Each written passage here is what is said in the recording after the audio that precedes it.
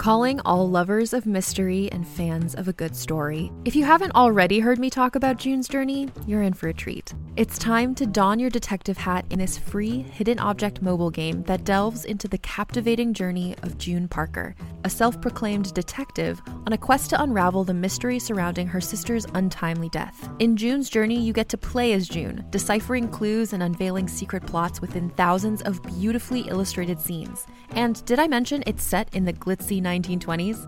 New chapters are added weekly, so you will never run out of new thrills to uncover, and you can also personalize and decorate your very own Orchid Island where the story takes place. How sharp are your detective skills? Find out when you download June's Journey on your Android or iOS device, or play online via Facebook Games. Your detective journey awaits.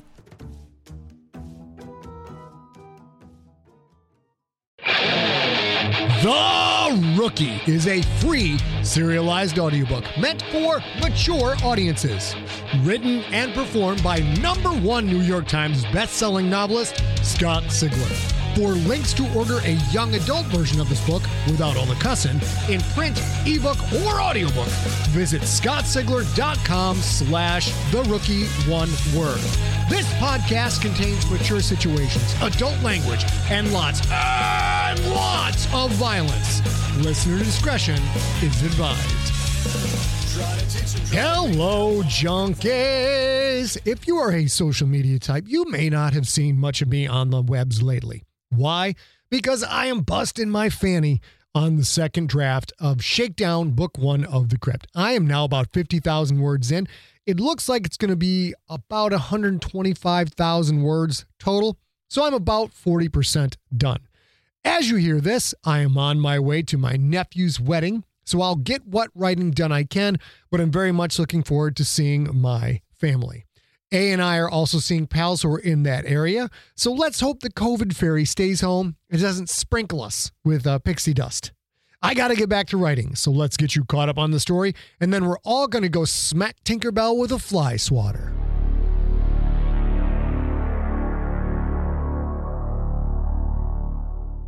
Previously on The Rookie. Quentin is on the touchback, the Kraken's team bus. He's trying to impress his new coach and his new teammates, even those that are the demonic races he's been taught all his life to hate. Can he work with those teammates and acclimate to the big time? Find out next on The Rookie, episode number 7.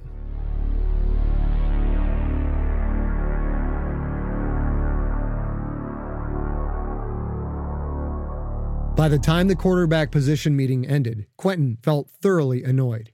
He had several days of busy work lined up, rote memorization of defensive players and schemes, in addition to his offensive studies. And the real bitch was that none of it really mattered. When he took the field, that's when all this bullshit would fade away, once Hokor saw what he could do. After the position meeting, Quentin followed Pine and Itzhak onto the dining deck. He had an uneasy feeling he couldn't quite explain. He'd never done team functions with the Raiders. He'd always done his own thing. Here, he gathered, he was expected to dine with the team. The brightly lit room held over 20 tables, each surrounded by a variety of chairs designed for the different body types of humans, Sklorno, Quyth warrior, Quyth leader. Unlike the corporate offices, there were none of the 6-foot-long table-like chairs for the key. We have to eat with the other races? Pine stared at him. What? You can play a game with them, but you can't eat with them? Well, you have to have the different races to win the game, but that doesn't mean you have to eat with them for high one's sake. It's a league rule, Itzhak said. All the species must use the same dining facility. Remember, the Creterakians' whole point of this league is to create a sense of ambassadorship among the races. Well, I don't see any key here, so are the keys some kind of exception or something? Quentin didn't see any of the monstrous creatures in the dining hall. Itzhak shuddered before he answered. Their eating habits are a little, shall we say, messy compared to the other races. They eat alone. What do you mean, messy? They butcher their food at the table. They eat it raw. Quentin looked at both men. You're fucking with me again, right? Both men shook their heads. It's horrific. They kill the animal right there on the table. The table is even designed to catch all the blood so they can drink that too. That's disgusting. And that's not the worst of it. That's just the ones that come from the key Empire planets. The ones that come from the key Rebel Establishment planets, they don't even bother to kill the animal before they start eating. Quentin stared dumbly. You mean they eat it live? Itzhak nodded. High One, they are demons. Oh, take your morality and vent it, Barnes. They're not demons. They're just different from humans, that's all. Meals are a major ritual for the key. It's part of their culture, how they bond and shit like that. But to eat a live animal? Only a mongrel race could do that. Well, I guess Pine here is a mongrel then. Pine smiled, but Quentin just stared, dumbfounded at the evil that surrounded him. You've broken bread with creatures that eat their food alive? Pine simply nodded. Quentin felt his stomach churning at the thought, and suddenly found Pine's blue skin more repulsive than ever. What are you, Blue Boy? Some kind of fucking Satanist? And there it is. Pine gave a knowing nod. You see, Quentin, you are just like Warburg, just another Purist Nation racist. I'm a leader, Barnes. Key don't accept you until you eat with them, until you fight and bleed with them. I do whatever it takes to make this team play as a whole, and that's something you'll either figure out and succeed, or you won't figure out, and your ass will wash out, and you'll be gone. Quentin turned to Itzhak. And I suppose you've eaten living flesh too? Oh, God, no, I couldn't quite bring myself to do that. But I did manage to sit with him through the whole thing, and I did drink some blood. I mean, you gotta see it to believe it. It's worse than any horror holo you've ever seen. Quentin shook his head, then turned and walked away. Position meetings were over, and he didn't have to spend any more time with these two barbarians. He spotted Warburg, sitting alone, a huge tray of food in front of him. Quentin, come, let us break bread. Quentin walked up to the table and stared at the food. With all the activity, he hadn't eaten, and suddenly realized that he was famished. Where's the food? Warburg stuffed some potatoes in his mouth as he gestured to the back wall. A glass-enclosed counter ran the entire length, all 50 feet of it. Under the glass sat every kind of food Quentin could imagine. The food was divided into sections, each about 2 feet in length. Above each section glowed a holographic symbol of a planet or a system. Quentin didn't recognize half the symbols, but the Purist Nation Infinity symbol glowed a warm welcome. He grabbed a tray from an overhead shelf and started loading up. The mint mashed potatoes he'd seen Warburg eating, chicken breast smothered in curry paste, pita bread and mason gravy, multicolored broccoli, which grew only on the planet Stewart, and a thick piece of chocolate cake. Just to his right was the flag of the Planetary Union, and a selection of dishes that looked somewhat familiar, but were all things he'd never before tried. One of the dishes seemed to be some kind of halved shell, with a raw, glistening, grayish mass sitting inside. Raw food. Typical blasphemy of non-nation races. Quentin didn't exactly say his 20 praise high ones each night, but that didn't mean he was so sinful he'd eat raw food. Just to his left was the glowing 5-star circle of the Quyth Concordia. His lips wrinkled involuntarily in disgust at the brownish selections, many of which had more spindly legs than any insect he'd ever seen. Quentin turned away from the strange foods and walked back to the table, rejoicing in the smells that drifted up from his tray. He sat down at Warburg's table. Did you see that disgusting shit those Quyth eat? Yeah, what is that garbage? Insects? Warburg shrugged. I don't know and I don't care to know. High One knows it's something unblessed and blasphemous. We'll see what they eat when they're burning in hell. Quentin cut a big piece of chicken breast and bit into it. His eyes closed in pleasure at the taste. Food's gotten pretty good since Greedock picked you up, Quentin. Wasn't it good before? Warburg shrugged. It wasn't bad. The cooks would try to make nation dishes out of whatever Planetary Union or League of Planets crap they had laying around. Ever since you signed, though, they've been bringing in the real deal from nation freighters or whatever. Seems like Greedock and Hokor want to make you right at home. Quentin shoveled in some potatoes, marveling at the succulent taste. Well, I'm glad they feel that way. I haven't had decent food since I got to the Combine. I hope they start you right away, Quentin. I can't stand that fucking Blue Boy Pine. Quentin nodded. You know, he told me he's eaten raw flesh with the key. What do you mean, eaten? That's past tense. The fucking Blue Boy does it every week. Low one, take him. Look at him now. Warburg gestured to the far end of the hall. Most of the tables held members of only one race, either human, Quyth, or Sklarno. But Pine sat at a table of Quyth warriors, laughing, smiling, and stuffing some limp, brown, multi-legged creature into his mouth. I hope he likes the heat, considering where the High One will place him on Judgment Day.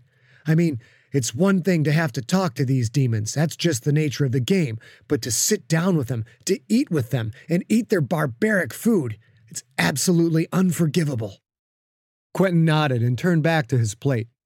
The sight of Pine eating that brown thing had killed his appetite, but he kept eating anyway. Tomorrow was the first practice, and he'd need all of his strength if he was going to win the starting quarterback position. Another day is here, and you're ready for it. What to wear? Check. Breakfast, lunch, and dinner? Check. Planning for what's next and how to save for it? That's where Bank of America can help. For your financial to-dos, Bank of America has experts ready to help get you closer to your goals. Get started at one of our local financial centers or 24/7 in our mobile banking app. Find a location near you at bankofamerica.com/talktous. What would you like the power to do? Mobile banking requires downloading the app and is only available for select devices. Message and data rates may apply. Bank of America N.A., member FDIC. Hey there, this is Justin Bartha. I made a funny new podcast, King of the Egg Cream. It has the greatest cast in the history of podcasts with actors like Louis Black. I'm torn by my feelings for two women. Bobby Cannavale. You can eat it, or if someone hits you, you can put it on your cut. Melanie Linsky. I wonder what these marvelous things are that look just like boiled chicken feet. Jason Ritter. I can break things and pick locks and kill people. Michael Stuhlbarg. The whole point is to inspire people that they should make themselves better. Ari Grainer. No, don't whet its appetite. What are you, an idiot? Me, Justin Bartha. That's not just any egg cream, that's a Lemke's special. And all narrated by the hilarious Richard Kind. This is the story of Harry Dalowitz and how he rose from nothing to become New York's King of the Egg Cream. So if you like funny true stories, come listen to King of the Egg Cream, available wherever you get your podcasts. Chapter 5. Practice. As he'd instructed, his room lights flickered on at 6 a.m., 1 hour before the position meeting. His room filled with the loud sounds of the band Trench Warfare. He stretched as he listened to the seductive but strong vocals of Trench's lead singer, Somalia Midori. Their music was banned back on Makovi, but Quentin had managed to get his hands on a few pirated broadcasts. As a kid, he didn't even know it was possible to circumvent the laws of the Holy Men. The more games he won, however, the easier it became to obtain contraband items, like erotic pictures, recorded GFL broadcasts, or out-of-system books and music. When he entered his sparse room for the first time the night before, he'd asked the computer if it could play any Trench Warfare for his wake-up call. The shocking answer: the computer had access to not only every Trench album, but most of the band's live performances from the last 5 years. He could watch holo or just listen to audio. He'd had time for one holo before going to bed and had watched in amazement at the 4 musicians performing on stage to a jumping, gyrating crowd of humans. He'd been shocked to see that Somalia bore the blue skin of a Baker 6 native. He thought she was beautiful, but just for a second, then asked the computer for sound only. Discovering an endless library of music had been a surprise pleasure, but nothing compared to the well-nigh religious experience that came when he asked the computer if there were any archived GFL games. What team and what year? The computer had asked. How far back do the games go? To the beginning. The beginning of what? The very first GFL games? To the beginning of football. What do you mean to the beginning of football? What's the oldest game you've got? Fordham College, Earth, versus Waynesburg College, Earth, 1939. 1939? But that's 700 years ago. 743 years ago. Would you like to see? Yes. Quentin turned to the holotank. A picture flashed in the tank, but it looked very strange. He could make out football players, but they were tiny and far away, without color, and they were flat, like a printed picture. What's wrong with it? It looks broken. This was called television, a two-dimensional electronic representation of actual events. Do you have any more of these television broadcasts? Galactic Free Archive has every game ever broadcast via television, radio, and holocast. Quentin watched a play in which the quarterback took the snap, turned almost 360 degrees, and followed a wall of blockers into a wall of defenders. His heart raced. To think he was watching the beginnings of his sport, a game played almost 750 years ago. He could watch any game ever recorded, and all of the Toe Pirates games, even games from the archaic NFL. As he kept working through his morning stretch, one of those games now played in his holotank, between teams called the Kansas City Chiefs and the Chicago Bears. He'd instructed the computer to wake him up with not only music, but also a random football broadcast at least 500 years old or older. He felt the deep pain of the long stretches, but that was fine. He needed to be ready. He had plans today. He'd show them all just what kind of a player he was. He walked through the ship's empty corridors, descended to field level, and entered the central locker room. A circular area, the central locker room was built around a holoboard. 4 doors lined the circular room. A small icon hung on each door. A human, a key, a Sklorno, and a Quyth warrior. A huge, realistic mural dominated the other side of the circular room. Quentin stared at the brightly colored, 6-tentacled monster, rising up from the depths in a spray of deep red water. Long rows of backwards curved teeth lined a cavernous mouth. One large eye glowed an eerie green. A kraken. He nodded to the picture. It was a fitting mascot for the violent game of football. He entered the human door. The room was empty. He was all alone. He found his new space. Barnes, number 10, it read above the locker. Get used to that number, Galaxy. You're going to be hearing it a lot. He opened the locker. The first thing he took out was his practice jersey and stared at the number 10 on the chest. He felt the texture of the black Kevlar fabric. This was only a practice jersey, and yet it was of far higher quality than anything he'd worn in the PNFL. He set the jersey flat on the ground. He smiled as he pulled out a Cool Products body control suit, designed to regulate his temperature on the field. Coolant fluid constantly circulated through the microtubules in the suit's thin, rubbery fabric. He slid into the suit, which automatically adjusted itself to conform perfectly to his body. Next, he pulled out his arm and shoulder armor. Rawlings null contact inertia dampening system, state of the art. Supposedly, the armor could stop a bullet, absorbing the velocity into the hard shell instead of transmitting it to the wearer. He slid them on. Like the Cool Suit, the armor's micro-sensor circuits automatically adjusted for a tailored fit. The armor was thinner on his left arm, his throwing arm, to allow maximum flexibility. Next came the matching lower torso armor, which would protect his ribs, stomach, kidneys, and lower back. He wrapped it around his waist. The microsensors contracted and expanded, locking it in precisely with the shoulder armor. Groin and leg armor were more of the same. The knee joints were made of an interstellar caliber alloy, designed to allow 100% flexibility, but locking out any possible hyperextension. He slid his feet into the armored boots, which locked in perfectly with the leg armor. With all this protection, it seemed a wonder that any being got hurt at all. And yet, they did get hurt, frequently and badly. Football players were just too big, too strong, too fast, and too violent. Quentin wondered what kind of injuries might occur were it not for this high-tech armor.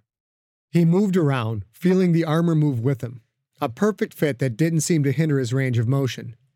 He pulled on the jersey, then grabbed his helmet. The shiny black Riddell helmet was lighter than anything he'd used before, but probably 10 times stronger than what he'd worn on McCovey. A patch of bright orange decorated the front of the helmet, from temple to temple. 6 white stripes stretched out from the orange patch, like the arms of a stylized sunrise.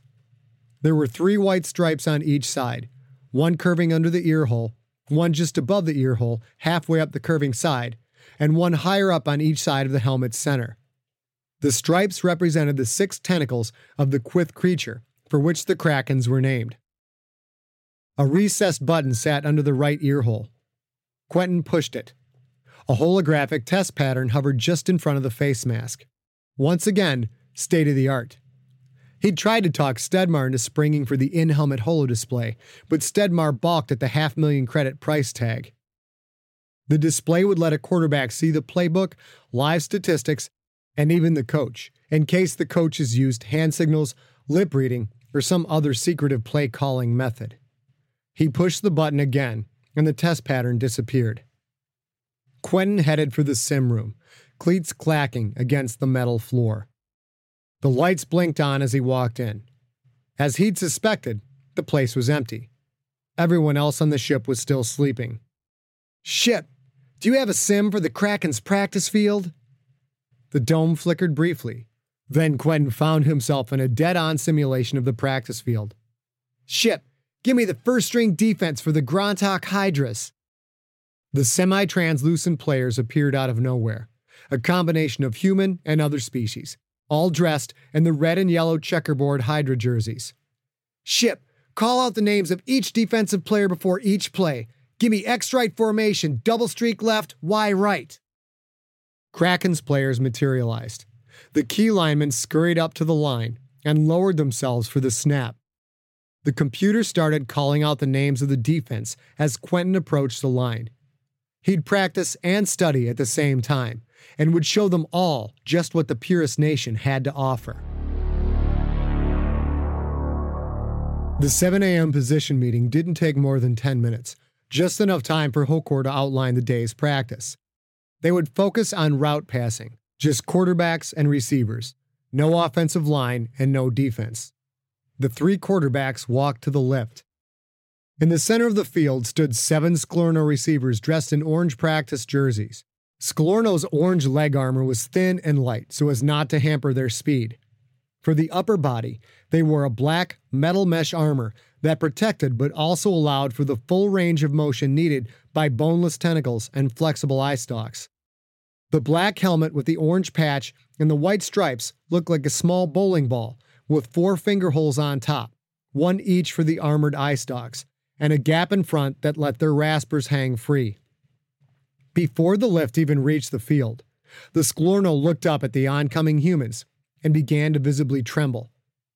Their raspers rolled out, almost to the ground, and each of them began to shout various Sklorno words, all of which sounded like birdish gibberish. "What's their problem? What, are they afraid of Coach or something?" Pine shook his head, and Itzhak laughed. "Not exactly. The righteous brother Pine here is somewhat of a religious figure in the Sklorno culture." "Religious? What, like he's a preacher or something like that?" "Preacher? Yeah, not exactly." "Oh, give it a rest, man." Pine's blue-skinned face turned a strange shade of purple. Itzhak put his hand to his chest, his expression that of mock pain. "Oh, forgive me, Great One. Don't strike me down with your godly quarterback powers." Quentin looked back to the Sklorno receivers. The closer the humans got, the more the Sklorno shook. It reminded him of the truly devout back home during noonday prayers, how they would shudder and shake, their black robes rustling with sudden movements, oftentimes speaking in tongues, their eyes rolling back into their heads. As a child, such behavior scared the crap out of him. As he grew older, he learned that those people were supposedly in deep communion with the High One. The similarities clicked home. "What, are you kidding me? They worship Pine? You mean like a god or something?" Itzhak nodded. "Something like that. As a human, it's kind of difficult to understand, but from what we hear, there are at least 32 confirmed houses of worship dedicated to the Great Pine spread throughout the Sklorno space." "Oh man, cut it out. It's not like I encourage this shit."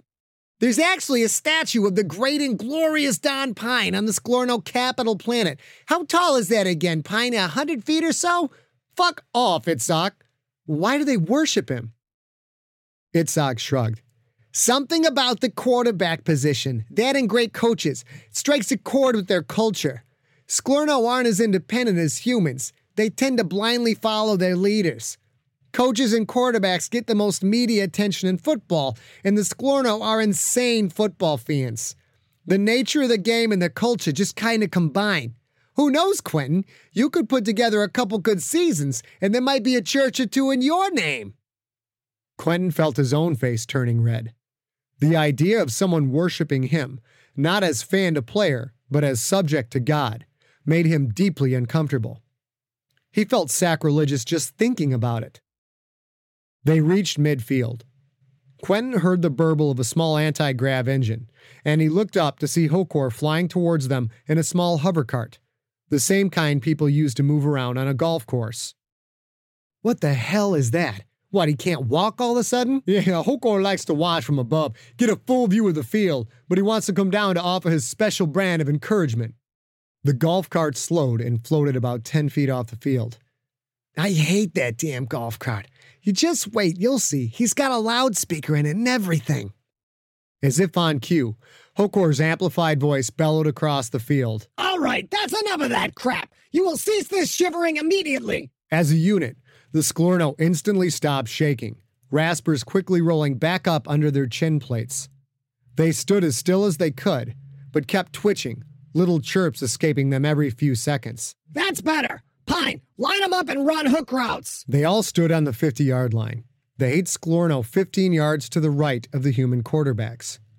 It surprised Quentin that he immediately recognized Denver and Milford. He'd always thought all Sklorno looked alike, but Denver had more red in her eye stalks, and Milford's oily head of hair seemed to be thicker and longer than any of the others. If it weren't for jersey names and numbers, however, he wouldn't have been able to tell the difference between Scarborough, Haywick, Richfield, Mesquittick, and the other Kraken's receivers. Pine grabbed a ball from the rack and squatted, just as he'd done in the VR practice field. The first Sklorno bent down in their strange starting stance, legs folded up like a grasshopper, tail sticking straight back to balance the forward-leaning body. The back of her jersey read, Haywick. Hut, hut! Pine took a 3-step drop, planted, and fired. Far too high. In the millisecond after the ball left Pine's hand, Quentin figured the ball would sail 40 yards downfield.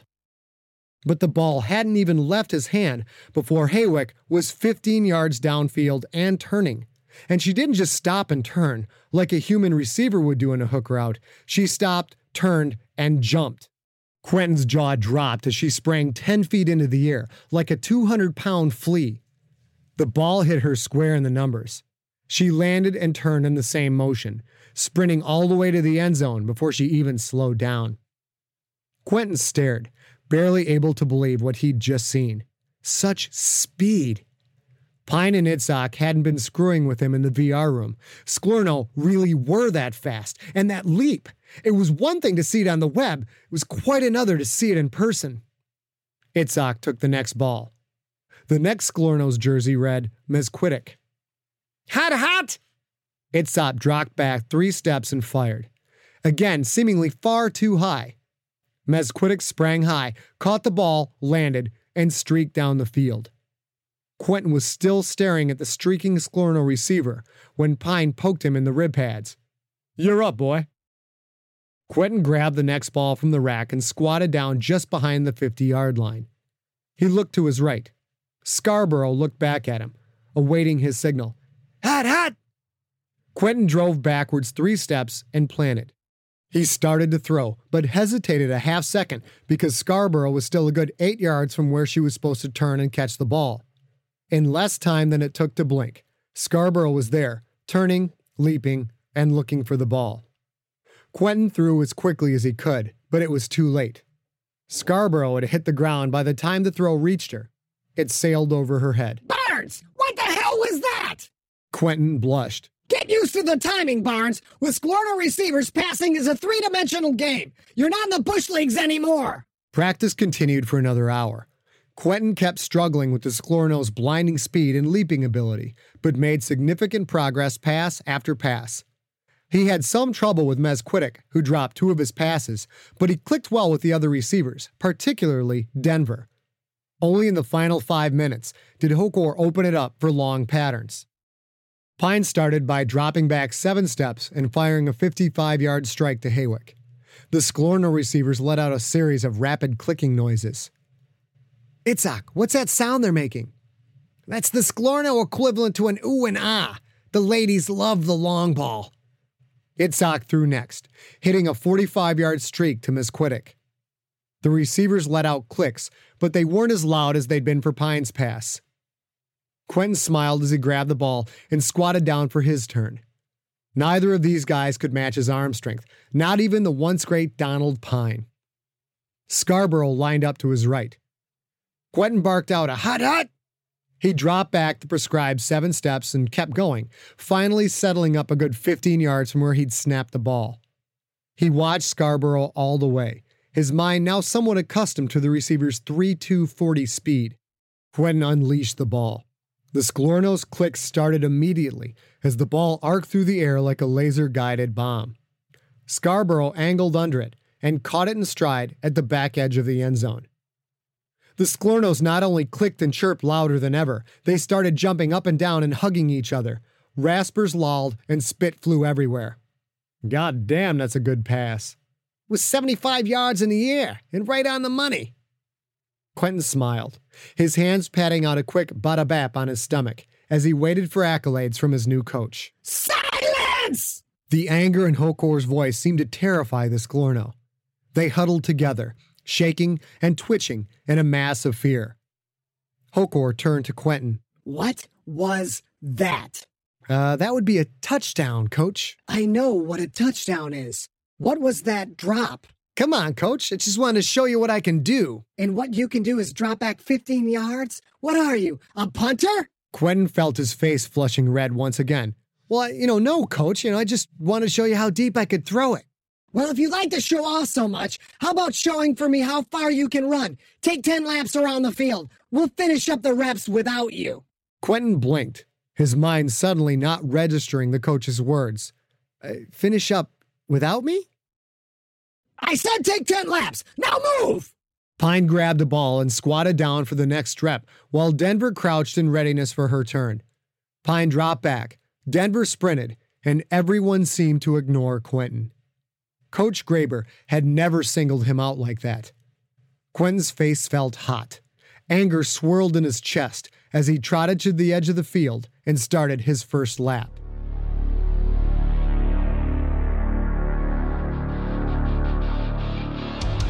You have been listening to The Rookie, Book 1 of the Galactic Football League series.